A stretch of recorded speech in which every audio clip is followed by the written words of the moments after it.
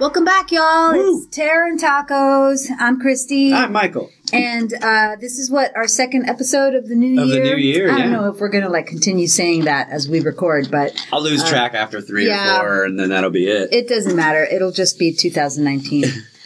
So, hi, everybody. We're going to talk about some hidden gems Hidden gems, today. yeah. We were going to go see... Escape Room.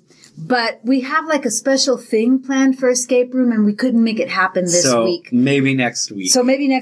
But this week we decided to talk about movies that maybe y'all didn't know were out there. Mm-hmm. And sometimes it happens even to hardcore horror fans. Sometimes you discover things that you never saw before. I had never seen either of these movies. Oh, really? Yeah. This was I am one of those people. I had never seen either of these, so I'm excited. Wow. It was cool. fun to actually watch two totally new things from a different era. Yeah, and so in the spirit of that, we also went to a taqueria in East Dallas that perhaps nobody knows. It's also a hidden gem. So we went to this place called Taqueria Panchito, and it's on Beacon Street in East Dallas.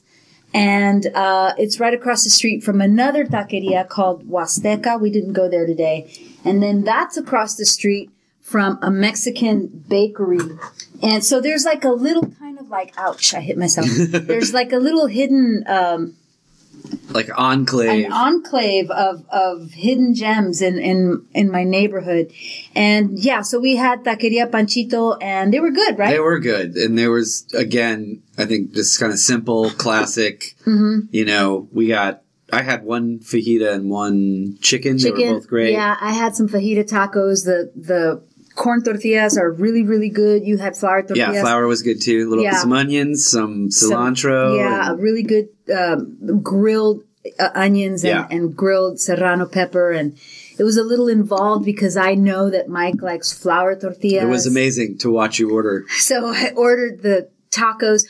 Legit street tacos in Mexico, or tacos, people call them corn. Street tacos, are corn. Mm-hmm. And so if you want flour tortillas, you have to order it. Right. And the lady was looking at me like, what are you talking about? And I was like, please just put them on flour.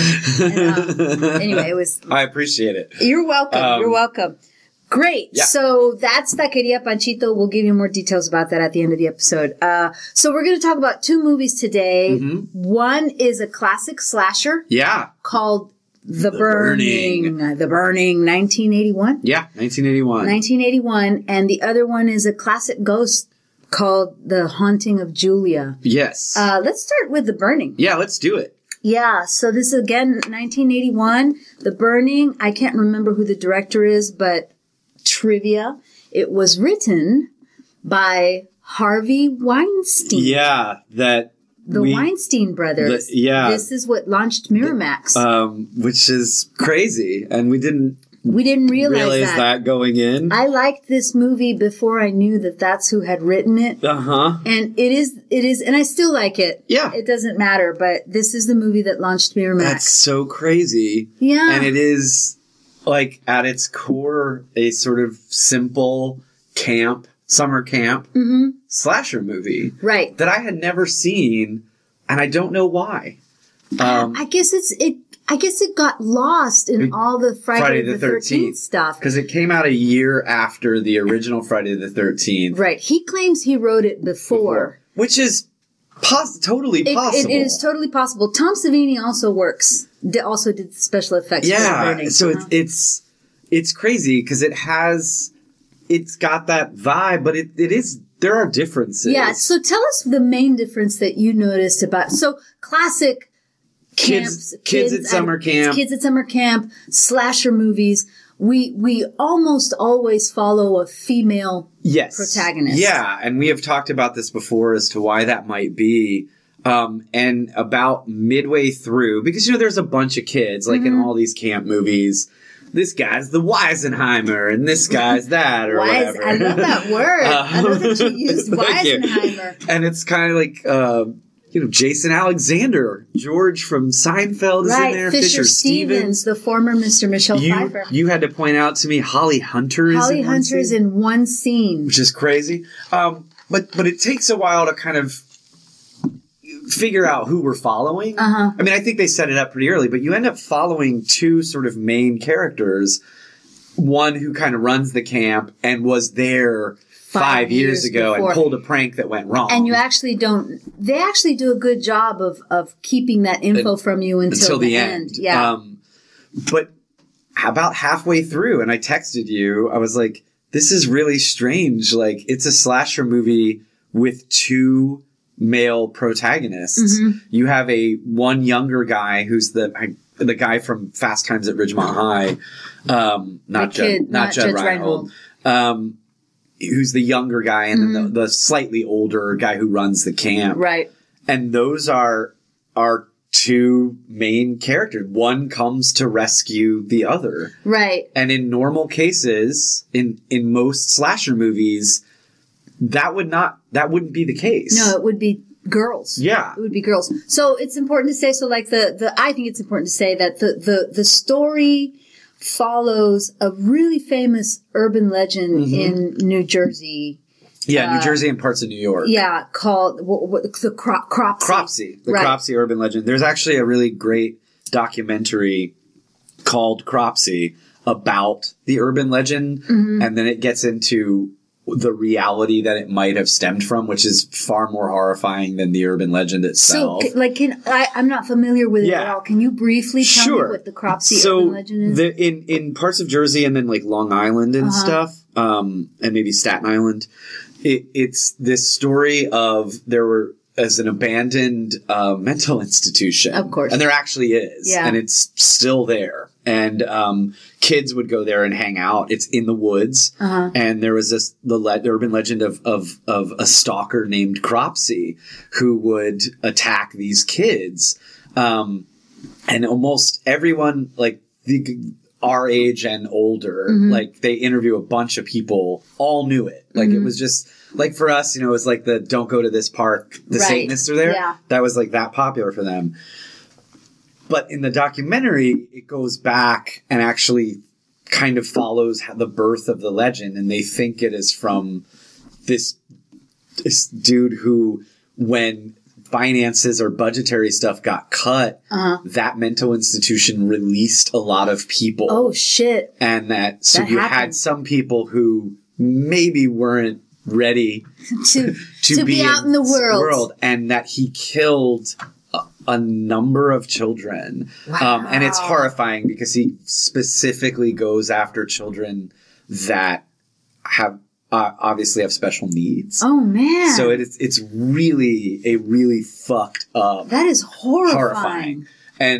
But decades on or whatever, it morphs into, if you go into the forest, in the woods or the forest, if you hang out at this abandoned mental institution, Cropsey will find and kill you. Wow. And so, we sort of start in the burning, the caretaker of the camp. The caretaker of the camp is named Cropsey. And nobody likes him for whatever reason. Like, we're not really told.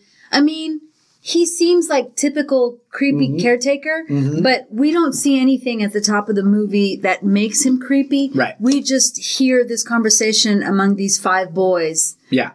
The teenagers, young teenage, like 14, 15-year-old boys who are like, he's a weirdo. He's the worst, blah, blah, blah, yeah. So what happens is that they play this trick on him. It's sort of a fucked up prank, right? It's totally fucked up. They take this box into his cabin and he's asleep. Oh, apparently he's a drunk. That's part of it.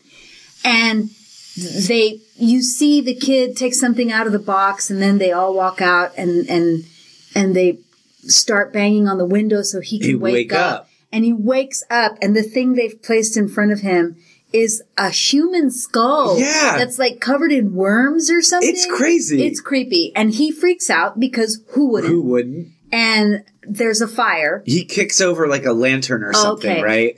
And he lights on fire. Right. He gets severely burned. I guess because he drinks so much alcohol. Yeah. he went up. That's why he went up. That's why he went up. And the kids are watching it, and they actually do have a moment of like, oh my shit, God, what have we done? This went wrong. Yeah. And then we jump to like 5 years later. 5 years later, and it's not because the original camp is Camp Blackfoot. and it's 5 years later at a camp that's like across the lake. Yeah, across the lake. Or something like that. And so you get all of these kids in what is it about that era and camp movies? I know. We don't know. We kind of texted briefly back and forth about this, but it's not just slasher movies. I remember a movie from my childhood called Little Darlings. Yeah. With Matt Dillon and Christy McNichol. Yeah, I've seen that. Yeah, and that's not a slasher. That's just a straight up kid, like a teenager movie. Yeah. But so many teenager movies take place in camp. So much so that you have a movie like Wet Hot American Summer that parodies it. Right. So like we all, at least again, those of us of a certain age, I don't know if it's still a thing, but we all know this enough to where we can watch a parody of it and know what's being parodied. Know exactly what's being parodied. You brought up an interesting point. You said, especially like in terms of horror, but maybe not even just in terms of horror. Like you said it better than I'm trying to say it. Like what the forest represents. Oh, like to me, it's absolutely like it's totally Shakespearean. I mean, you go back to Midsummer Night's Dream, and it's the place where temptation is. It's the place where danger dwells. It's the place where teenagers go to get away from authority. And it's not civilized. There's no order. There's chaos. Right. And when you put a bunch of teenagers in that kind of, setting, environment. It's where they go to misbehave. And so it lends itself to like the classic slasher tropes of like, we're going to go off and fuck in the woods. Right. Right. We can't see what's around us. Like if we're being stalked by, say, Cropsy. Or Jason or whoever. And also, I was also thinking like from a practical standpoint, at least in summer camp movies, it seems cheap to shoot. Yeah. Like you have a cabin and then you have this fantastic setting that you don't have to pay for. That you don't have to pay for. Yeah. Yeah, that's true. I hadn't even thought of that, but it's true. I mean, it's like Friday the 13th. The Boy Scouts of America just kind of let them have that campsite because no one was using it. No one was using it. Yeah. Yeah. So we have a bunch of kids, and the whole thing is that the thing that really this time around watching it jumped out at me is the mixture of ages of children at this camp. Yeah. So you have like from very, very young kids to high school age kids. I am assuming they're high school age kids because Jason Alexander looks like a grown man. He looks like he's George Costanza. Yeah, he looks like George Costanza with a little bit more hair. To the point I was like, is he wigged? And then it was like, no, he probably had hair. The whole time I was like, is he a counselor or is he supposed to be one of the kids? And he's one of the kids. Yeah. So the older kids at this camp get to go on a canoe trip. An overnight canoe trip. So all the older teenagers get in a bunch of canoes, and with two counselors, they get to ride 2 days away on canoe 2 days away from the camp, spend the night, and come back. And so this is where everything starts to happen. People start getting picked off. Yeah, like one by one. Our main guy, though, first is caught peeping at a girl in a shower. Yeah, and he says he's just doing it as a prank. You said like it's everyone kind of talks about him like he's the freak, and you're like, I don't know why. Yeah, it's like, what did he do now to be the freak? Yeah. Like, it's so weird. And then you have the character of Glazer. Glazer, man. I don't know who plays Glazer. It's like New York birthed Glazer, and he was there. But he's doing the work. Yeah, man. Like, he is the guy from the Bronx or something that came to summer camp that year on scholarship. And he's going to fuck shit up. He's going to fuck shit up.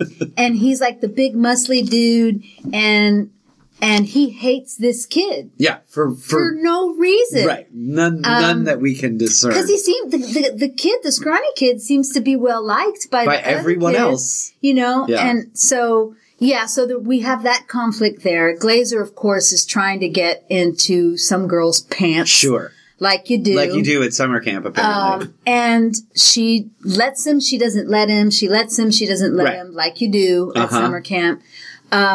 And yeah, that's when people start getting picked off. While they're away, people start getting picked up. And like we have a little earlier, we have the catching fire thing with Cropsy, which is where the title of the movie comes from, I think, right? The burning. But then 5 years later, before we get to the camp, we see him. We see this burn victim, right? Get out, and that's right. The first thing he does is he kills a prostitute. That's right. And I will say, that was a crazy scene, man. Dude, that scene is fucking nuts. It's terrifying. And that kill is like pure slasher. I mean, like old school slasher. Yeah, old school, kill. like Italian. I mean, giallo. Yeah. The blood is so red. And the way they shoot it, it's total POV of the killer. And I was going to say, like, that actress who plays the prostitute, she's real like, come up here, honey, let's go to my place, you know, whatever. And she goes from being like comic book secretary hooker to... That's your new band. Yeah. Comic secretary hooker. She goes from that, the moment when he grabs the shears, it switches, and suddenly you're like in Eyes of Laura Mars, or something. It's so crazy. Strange. And I love comic book. I can't get past that. It's an amazing thing. I was like, oh shit, because I had not seen it. Yeah. And I was like, all right, this is legit. Yeah. That first kill is really fucking kind of classic, you know? So he goes to this hooker, he kills this hooker, and then I guess decides, and then it jumps to camp. Now we're at camp. Yeah. It's like, oh shit, now it's going to go down. Yeah. And I did think, because obviously Cropsy, the urban legend, is so Jersey, New York based, this camp is clearly Jersey, New York based. I mean, Glazer is the kind of most stereotypical, but everyone, like Jason Alexander, Fisher Stevens, like these guys clearly seem like New York guys. Kids, like especially the is it Eddie? What's his name? Is it Eddie? The kid who's like, meet me at the so and so. You know, the one that they all talk he's like such that. a dick. Can we talk? Okay, well. So there are kills that are really good. There's one in particular that to me is super bold. Which one? And the when they're all rafting back, when they're trying to get back. Oh shit! Yeah. And this scene put this movie on what is it called? It's like the all-time nasties, horror movie nasties list in Great Britain. Because of this kill? It was banned. In Great Britain because of this particular scene. And it's the one where, so like at some point, we're going to jump around, I guess. Yeah. So they're off, right? Also, you guys all kind of pretty much know the plot of this movie. They've gone on their canoe trip. The canoes get lost. Yes. They've been unmoored. And so they have to build a raft. Yeah. Which I'm like, they built this raft in a matter of an hour. Yeah, like really quickly. Like really quick. They go find the most perfect raft wood. They put it together. I was like, wow, these campers are legit. In the middle of like making out. Yeah. They're like, we gotta get this wood we found these planks. You know? So anyway, they make this raft and oars. And they send half their contingency of campers back to camp, right? While the others wait wherever they are. And so they suddenly come across one of the canoes just kind of floating out on the lake. And they're like, oh, there's a canoe. We gotta go get it. We gotta go get it and get the canoe. And they get close to the canoe. And I think the photography is really good. I do too. The cinematography is great. They get to the canoe. They're getting close and they build tension really well. Finally, they pull the canoe in and Cropsy jumps out of the canoe with like a giant pair of garden shears. And he fucking kills all of them. Yeah, it is brutal. It's brutal. And it's a surprise. Yeah, it really is. Absolutely. I mean, it's like, and now you look at it and, you know, it's ridiculous. Sure. But if you're not expecting it, you're like, oh, fuck. Yeah, I mean, and for its time, you know, obviously we're sort of moving into the heyday of the slasher era, right? Coming out of like Halloween and stuff in the 70s and Black Christmas. And then moving into like Friday the 13th and all the iterations of that, Sleepaway Camp, all that stuff. Right. But dude, it is hardcore. Because there's like five of them on the raft. On the right? raft, and he kills them all. He kills them all. Yeah, it's crazy. So, you know, that there's nobody's going to go get help. No. They're alone. The raft is gone. The raft is gone. And so you find out in the next part of the movie that the counselor, the male counselor that's with them, I did air quotes, I don't know why. He's actually a male He's counselor. Actually the counselor. Yeah. I don't know why I did that. The counselor that's with them was one of the children who burned Cropsey 5 years prior. So I guess Cropsey's hunting him down. Yeah. Or something and like eventually you have this sort of like, and again, you can still watch this movie. We're not ruining anything. You sort of have, you have the eventual showdown between, again, what normally would be the final girl. Yeah. And instead you have two final dudes. One playing the literally he has an axe in his hand. Right.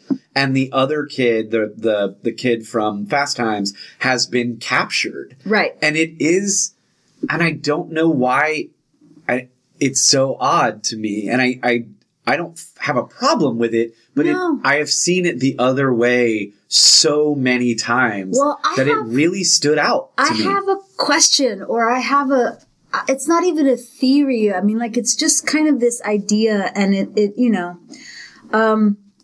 I do want to talk about a lot of the stuff in the story that is kind of crazy and weird, but I want to come back to the fact that this was written by Harvey Weinstein. Yeah. Weinstein.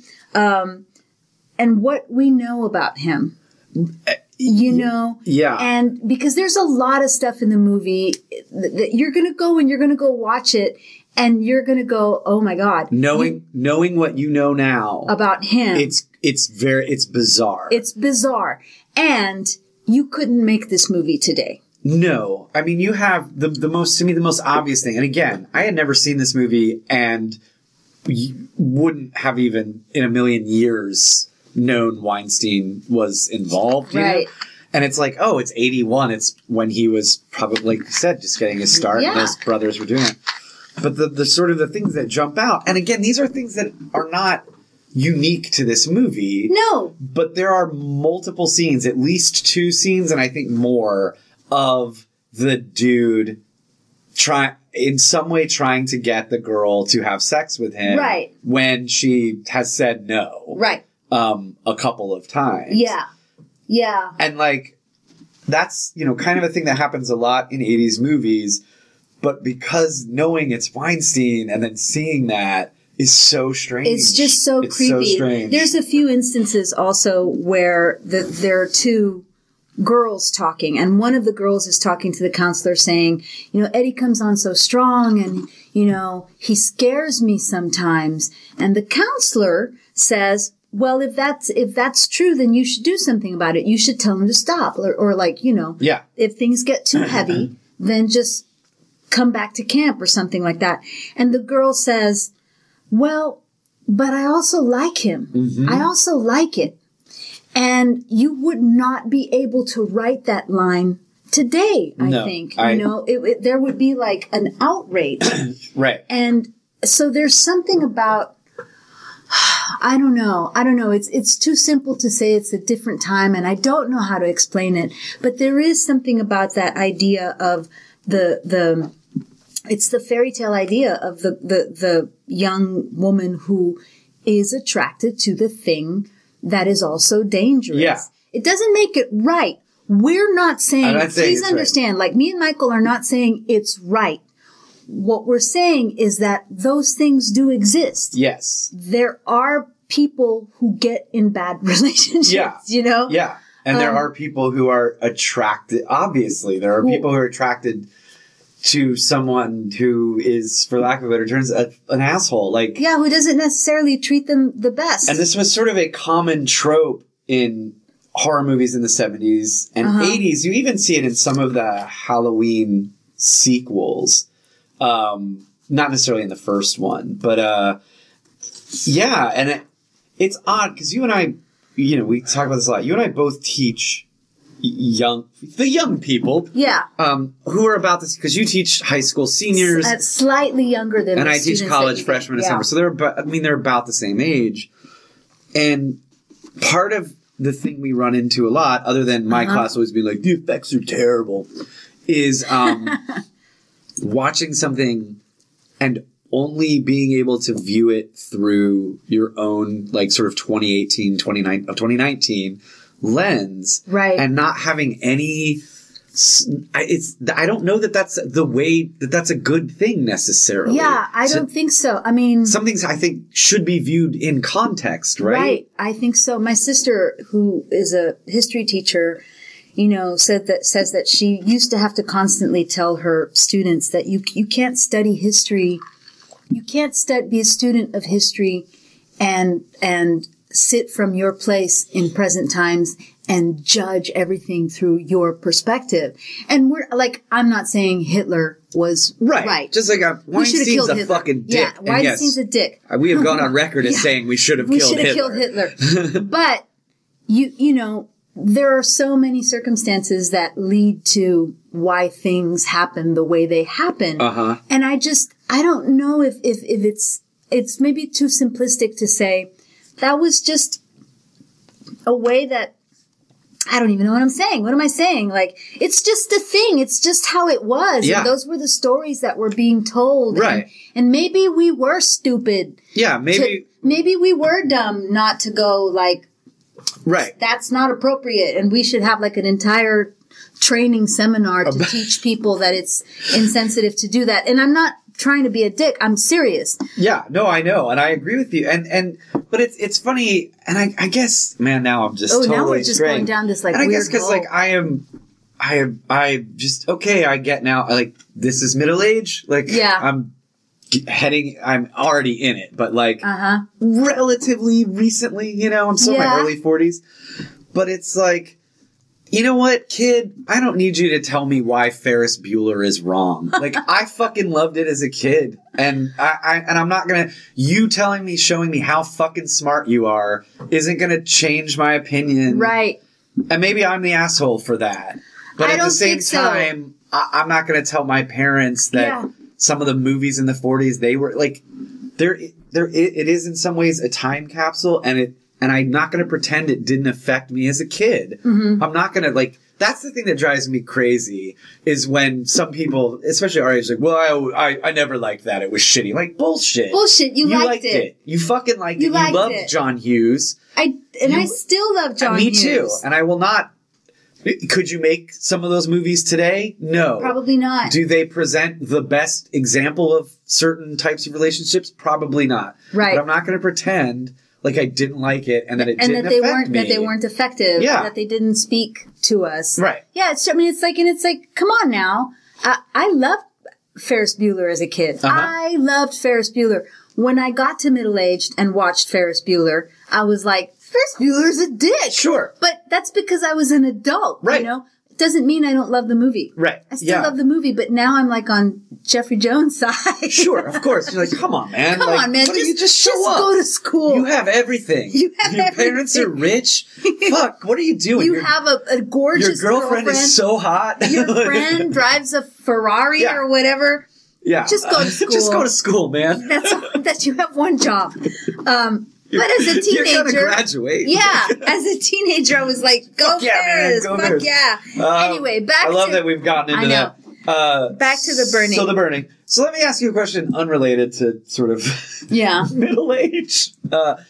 Why do you think it's just that it got sort of swallowed up by the Friday the 13th phenomenon, or because I think there are some things about this that are actually more effective than Friday the 13th, the original. Yeah. Some things not as, but look, so you have actors in this that went on to have incredible careers. Yeah. And you can tell, like, Fisher Stevens as a kid has it. Right. Jason Alexander, even though he looks 40, he's pretty young in it. You can tell he has it, you know? Right. The same way as when you watch Friday the 13th and Kevin Bacon, you're like, that's going to be the dude, Yeah. I think, so there are a lot of, like, script issues, Okay. It's not like a great script. Like, some of the dialogue is really terrible. Sure. The main counselor girl is, I just want to punch her in the face. And she's actually, I think she actually plays Ferris Bueller's mom in Ferris Bueller. Or no, maybe, I don't know. But you've seen her on TV and stuff like that. I think that there are plot holes. I don't know if the whole story completely gels together. What I do love about it and what I think is effective is the cinematography. I do too. I think the cinematography is better than Friday the 13th. I think some of the kills are better than Friday the 13th. I think it just got lost because you've got a movie that's called The Burning. And you've got a movie that's called Friday the 13th. And you immediately know what Friday the 13th is going to be about. And then you also have, you know, in The Burning, you don't really have a killer that you see. Yeah, and there's no, you don't see him, but also there's no mystery. Right. You know it's Cropsey. Right. Like from Jump. From Jump, you know it's Cropsey. Whereas in the original Friday the 13th, you don't know who it is. We have no idea. We have no idea who it is. And so this movie does lack that. And I think that's a problem. I also think this sort of bifurcated protagonist is kind of hurts it in a way. Right. That we don't quite know who to follow. We don't know who to follow. And then the kid doesn't really, like, he needs someone to save him. Right. And so, like, we don't have that. We don't have, for me, it's like, I don't have a reason to love this kid. Right. Me personally, He's kind of a dick. Yeah. I mean, he's not no more than anyone else. No more than anyone else, but it's like from the beginning of the movie, he's caught peeping on a girl in a shower. Yeah. So already I don't like him. Right. So I'm kind of like the whole movie going, I wish he was the killer so that then he gets to be put away. Yeah. You know? Yeah. And it's funny because it's almost like you could have used a character like that to set up. Right, as a red herring. But no, we know it's Cropsey. We know it's someone else. You showed him kill a prostitute. Right, yeah. We know it's someone else. Yeah. The only thing that is a surprise to us is the fact that, what's his name, Scott? Yeah, Scott? The head of the camp or whatever was one of the kids. Was one of the kids present at the prank. At the prank. Yeah. But other than that, yeah, it seems irresponsible to me to put them on a raft that you just made. Made. That seems like a bad choice. That there was one part in the movie where I laughed and laughed and laughed, and it was when Glazer finally gets that girl in the sleeping bag, right? And it's like, it's not, because he's kind of gross and he's kind of aggro about it. He's like really aggressive. And then he doesn't last that long because he's a teenager. It's like all of like not even a minute or something. And she's disappointed, but then 2 seconds later, she's like, it's all right. Yeah. We can stay. And I'm like, that's not true. No. Like, that would never happen. Yeah, her first line is like, is that it? Yeah. Her first line is that it? And then he's like, I guess you want to go back to camp now. And she's like, no, we can stay. And I'm like, no, girl. Get back to camp. Get back to camp. Get with Eddie or something. And it's funny because what does he say? He says to her, don't be long. And then he says, not a second longer than I gotta be. And I know she's thinking, yeah, just like the sex. Yeah, because it was like it lasts all of like 30 seconds. Yeah. And that was just a really funny part to me because suddenly it becomes romantic. Which is very weird. Yeah. And it's like, I don't know about anybody else, but, you know, TMI here. It's not romantic when you're that young and you've got peat moss and pebbles on you. It's true. It's absolutely true. It's just kind of like, come on, let's get back to camp. Anyway, I've said too much. So that's The Burning. Yeah, but I do think that the cinematography is beautiful, and the use of that one red dissolve. There's that red dissolve after that big kill. It's great, and the synth score is great. It is, the synth score. I mean, it is in some ways like Friday the 13th, like a time capsule of like the kind of the birth. I mean, I think you have to credit, you know, Halloween and all like that, Black Christmas, Peeping Tom movies that came before, but the like explosion of these kind of B-level slasher movies in the early 80s, like this is right there. Right. And it seems to have, you know, been forgotten or gone by the wayside. So. Yeah, you should watch it. You should watch it just, and again, it's one of those types of movies that Mike and I have talked about before where this is definitely not a movie where you have to sit and watch every single second. No. You watch it with a group of people. Yeah. And have pizza and laugh at it and talk and whatever. But it is fun because it does have some good scares. Yeah. The second movie we're going to talk about is a movie that I have been trying to get Michael to watch for a long time. And I finally did it. And he finally did it. I'm glad. I took this as my opportunity to force him to watch it. It's a movie from 1977 called The Haunting of Julia. That was the American title. And in England, it's called Full Circle. Full Circle, yeah. And it stars Mia Farrow. And I should say it's like 9 years after Rosemary's Baby. Okay. Something like that. And it's just a classic, simple, haunted house movie. Yeah. And the odd thing about this movie is that I went online yesterday trying to find more information about it because it's absolutely one of my favorite films, honestly. And there isn't a lot. There isn't a lot to learn about it because it's just like this weird little movie that God made in the 70s, was never released in the United States until very recently because some guy had seen it way back when and said we should release it. And so it got released on DVD or something like that. But what did you think of it? I really liked it. I am surprised that it disappeared in the way it did. I mean, just from the fact that it has Mia Farrow in it, and Keir Dullea again, playing a grown man this time and not a teenager, which makes way more sense. But those two movies are like so close together. Really bizarre. It's so bizarre to see him as a teenager in Black Christmas and then see him as a grown ass man. Yeah, like a wealthy, like captain of industry. This makes way more sense. So strange. Yeah, I really enjoyed it. It starts, it's a woman who, God, the first scene is pretty hardcore. Yeah, it doesn't. Her daughter chokes. Yeah, so this Mia Farrow plays a woman who, Mrs. Loft, I can't remember her first name, Julia Lofting. Julia, yeah. Yeah, I guess it's in the title. Julia Lofting, who's married to Keir Dullea, and they have a daughter, and who's about, 10, 10, something like that, doesn't matter. 12, I don't know. Kids, I don't know. Yeah, and there's an incident, and the young girl chokes on an apple. Yeah. And dies. And in trying to save her, she kills her. Yeah, Mia Farrow, Julia kills her daughter. Yeah. She's essentially sort of trying to do like a tracheotomy. Right? And she's freaking out. Yeah. And the husband is like, wait, the ambulance is coming, and it's too late. Yeah.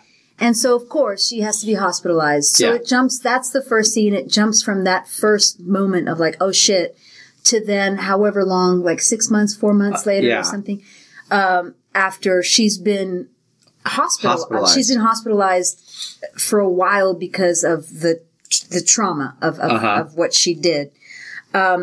And you kind of get the feeling that she was not happy in this marriage to begin with. And now that the kid is gone, there's no reason to stay. And so she bolts, like legit. She legit bolts. He comes to pick her up at the hospital, and while he's talking to the doctor, she goes out a side door. Yeah. And escapes. And it is also that like crazy 70s thing where a doctor is going to tell a woman's husband. Right.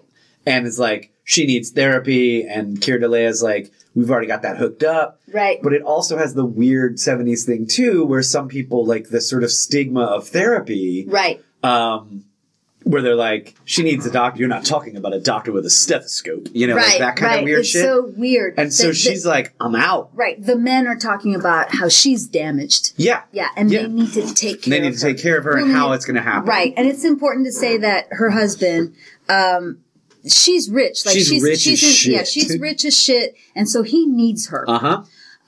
So I don't know if she does this while she's in the hospital or if she bolts and goes to a real estate agent. But apparently she's bought a house. In London. In London. She's bought this old house and she moves into this house and she don't want to be with anybody. Like the real estate agent is like, oh, let me show you around the house. And she's like, no, thank you. Get the fuck out. Yeah. I live here.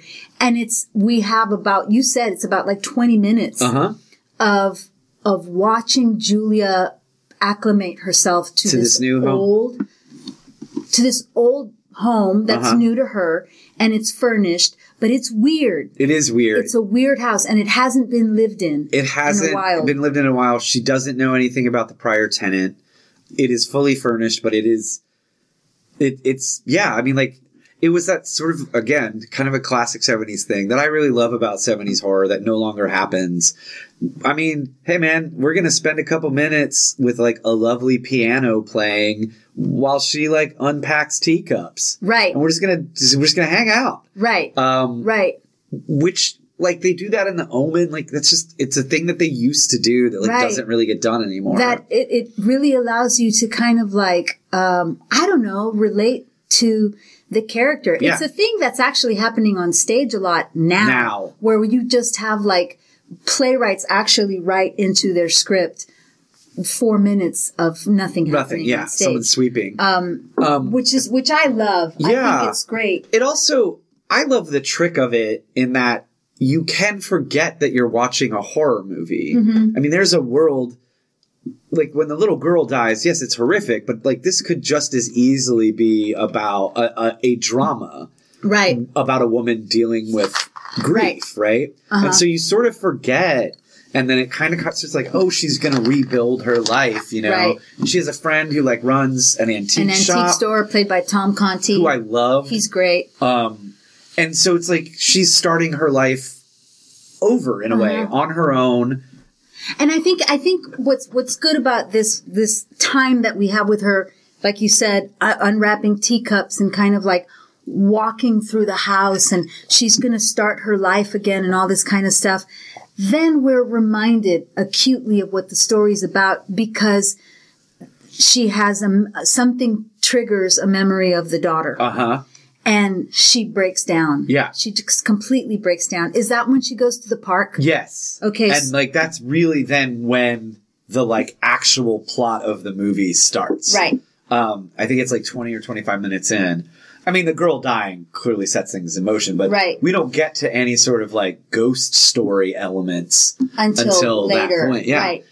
And she goes to the park, and, you know, she's watching children play in the park, and she sees a flash of a young girl in a sandbox that reminds her of her daughter. And she's not quite like anybody would be. She's not ready to let go of her daughter. Right. And so any young girl with long blonde hair, immediately to her is her daughter. And she walks over to the sandbox, and the girl is gone. But she finds like a little knife. Yeah. In the sand, like a little penknife in the sandbox, and she picks it up. And then she finds a turtle. Right. There's like a little box turtle or something that she picks up, and someone has killed the turtle. But now it's just her standing there holding with a knife and a turtle and blood on her hands. Right. And there's a little kid starts screaming, and one of the other mothers in the playground is like, "Get the fuck out of here. Piss off. Piss off." And she's got a Polaroid, like she's been taking pictures and stuff like that. She goes home, and she's washing her hands because she's got blood on her hands and on her coat. And she remembers how she cut her daughter's throat with a knife and breaks down again. Yeah. And that's when the stuff in the house starts to happen. And then in like old 70s times, when I was but a child, they have a seance at the house. Because she's really good friends with her sister-in-law. She's good friends with her sister-in-law, and the husband or the ex-husband or whatever wants her back. Yeah. And so the sister-in-law who actually likes her, is trying to help her like deal with this. Yeah, it almost struck me as, they don't talk about it, but like I almost wonder if she met her husband through this. Yeah, because they seem like friends. And so the sister-in-law says, I know this lady, and she holds like weekly seances or whatever, and can we use your house? Yeah. And Julie's like, sure, whatever. Why not? It seems like a good idea. Yeah, let's do that. So the woman, Mrs. Flood, comes over, and she's like, it's just like this charming British Cockney lady. Yeah. Who's pissed off that Mia Farrow doesn't have tea. She only has coffee. She only has coffee, and she's That's like, caffeine. That's caffeine. And caffeine's a drug. And then the other guy's like, she's right. She's right. And so they have this seance, but Mia Farrow does not want to participate in it. She feels weird about it. Right. But shit goes down. Yeah. The old lady sees something. We don't really know what. That's a great scene. Yeah, it scares the fuck out of her. And it's like, it's a real testament to the directing. It's a testament to the cinematography. And it's a testament to the acting in that you don't see anything. And this scene is very effective. Yeah. As far as being scary. Oddly enough, with all the sort of supernatural things that happen, I thought the 3 scariest scenes were dealing with 3 different older women. Old women, I could say that, Yeah, they're right? old women.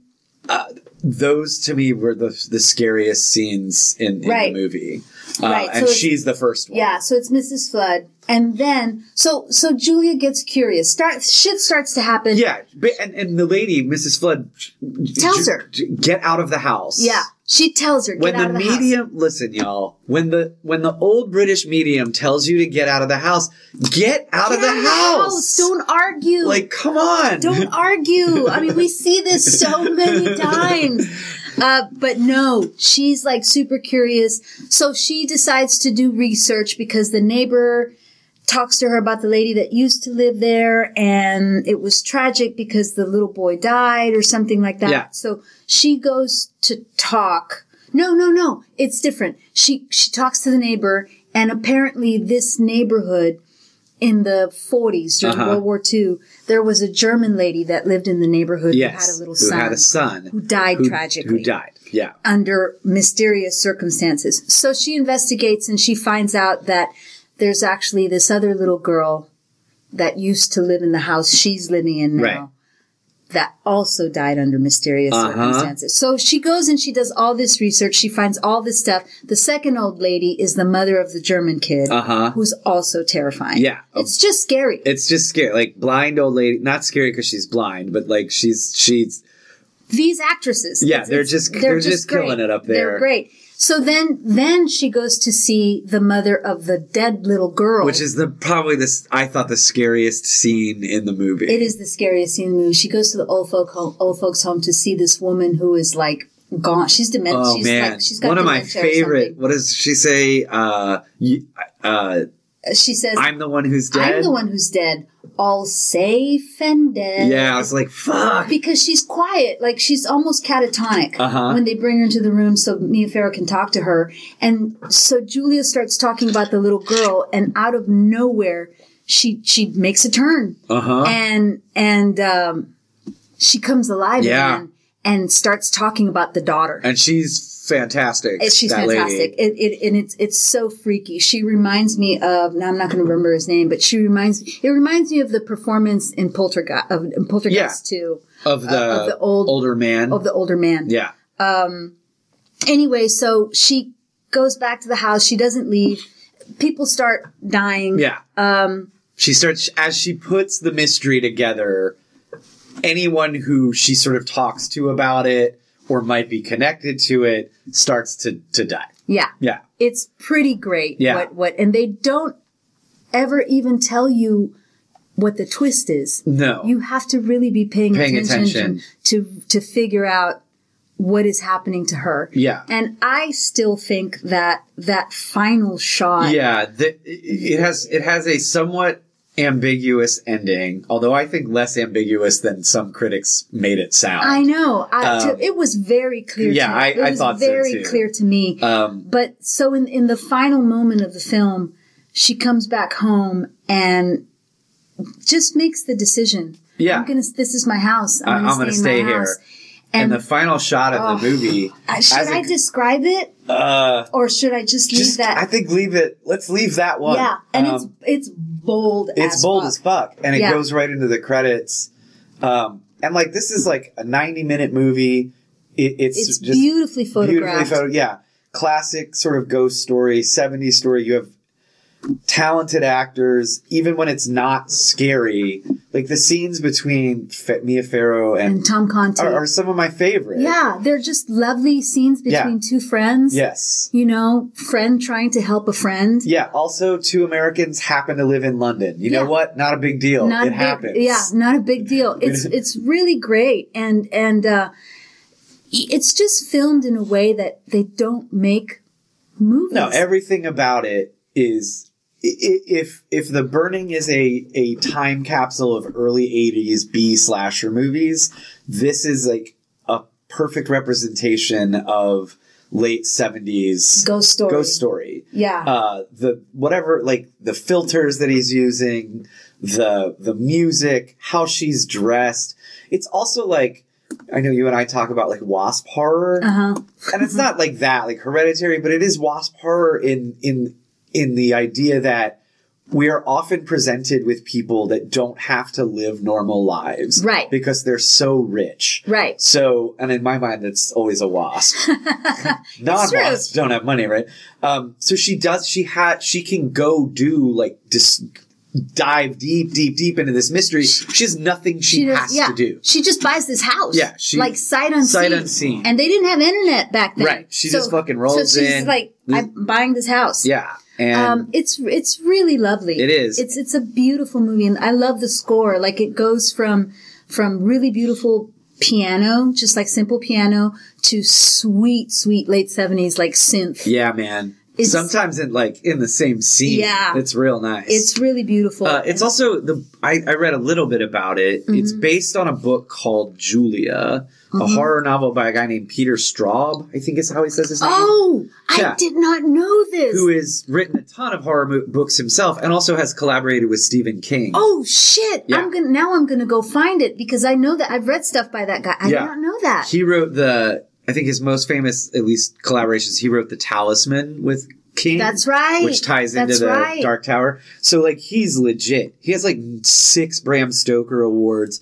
But this was his first, real horror story. Mm-hmm.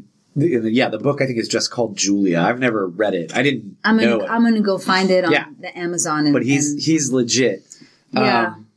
I think it's great. And I guarantee that if you knew about The Burning, I guarantee you did not know about Haunting of Julia. Yeah, I am shocked by that. Yeah. I don't understand why it didn't catch on in any way. I don't know. She was still a big star, right? She was a huge star. She was a huge star. Yeah. I don't know. I don't know. I guess we'd have to go back and look at what else was released in 1977 or what other British movies were being made in 1977. Yeah. Or if like horror was just going a different way and people didn't want sort of simple things like this or I don't know. But yeah, it's like, dude, it's Mia Farrow. Right. Like at her Mia Farrow-iest. Mm-hmm. Mm-hmm. And there is an element of it that it is reminiscent of Rosemary's Baby, but it's not, it's more gentle. Oh yeah, definitely. And I think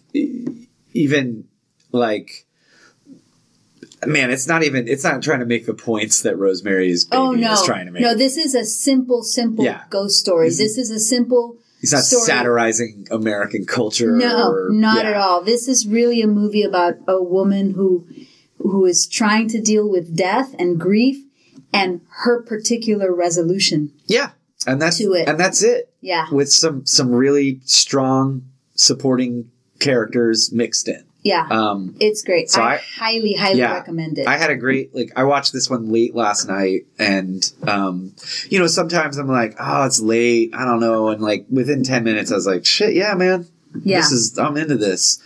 And there's something about her, and maybe this is like a whole other thing when we do Rosemary's Baby or we just talk about Mia Farrow. There's something about her when she was in the 60s and 70s, whatever age she was, 20s and 30s, I guess. Yeah, by the time she made this movie, she was either early 30s or late 20s. Okay. Or, yeah. That, I don't want to suggest she as a human is frail, because I'm sure that's not the case, but there is a frailty to her appearance that oddly makes her a really captivating protagonist in movies like this. She's incredible. She is sort of bird-like. Yeah. And I mean that, I think she's beautiful. She's absolutely gorgeous. But she seems like she's just I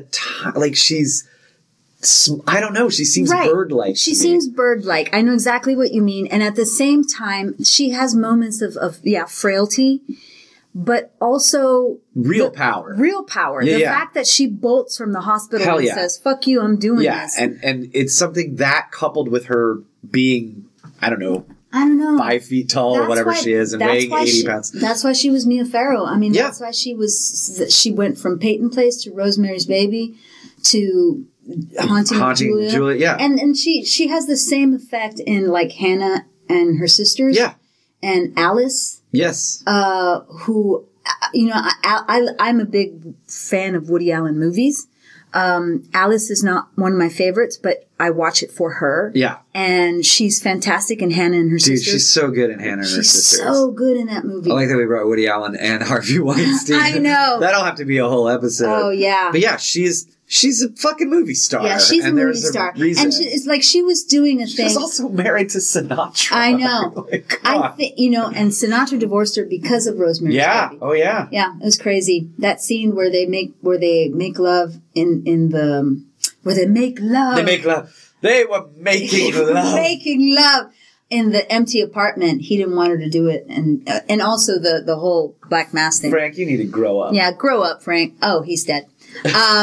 No, there's something about her that, it's that thing that great actors do that they do nothing. Yeah.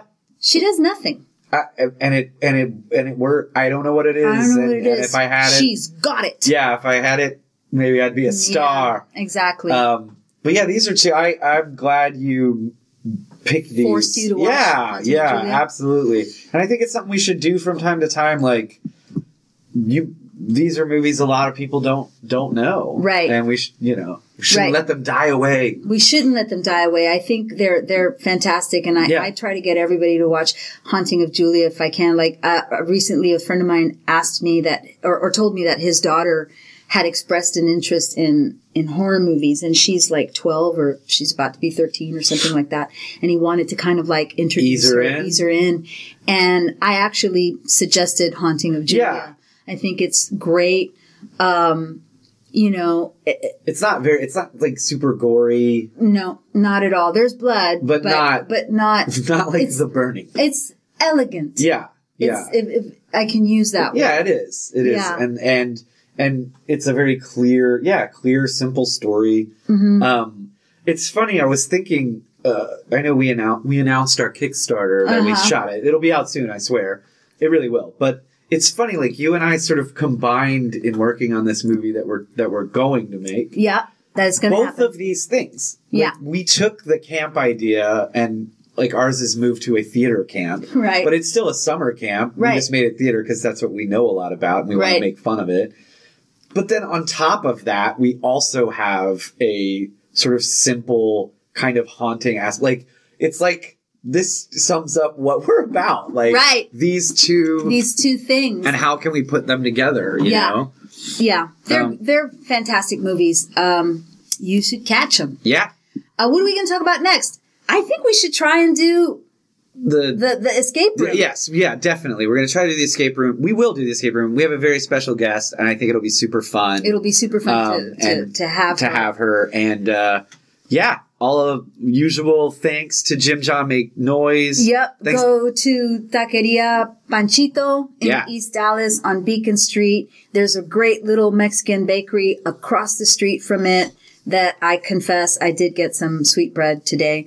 It's the best. It's the best. And support your local mom and pop taquerias. Definitely. And, if in the new year, if you're listening and you like it, hey, post something about it. Yeah, give a shout out to Don, thank you. Gave You're us the man. a great review. It makes us happy. And it helps spread the word. Yeah, and if you know of a little horror movie that you think nobody else knows about, hey, let us know, and we'll watch it. Yeah. And talk about it.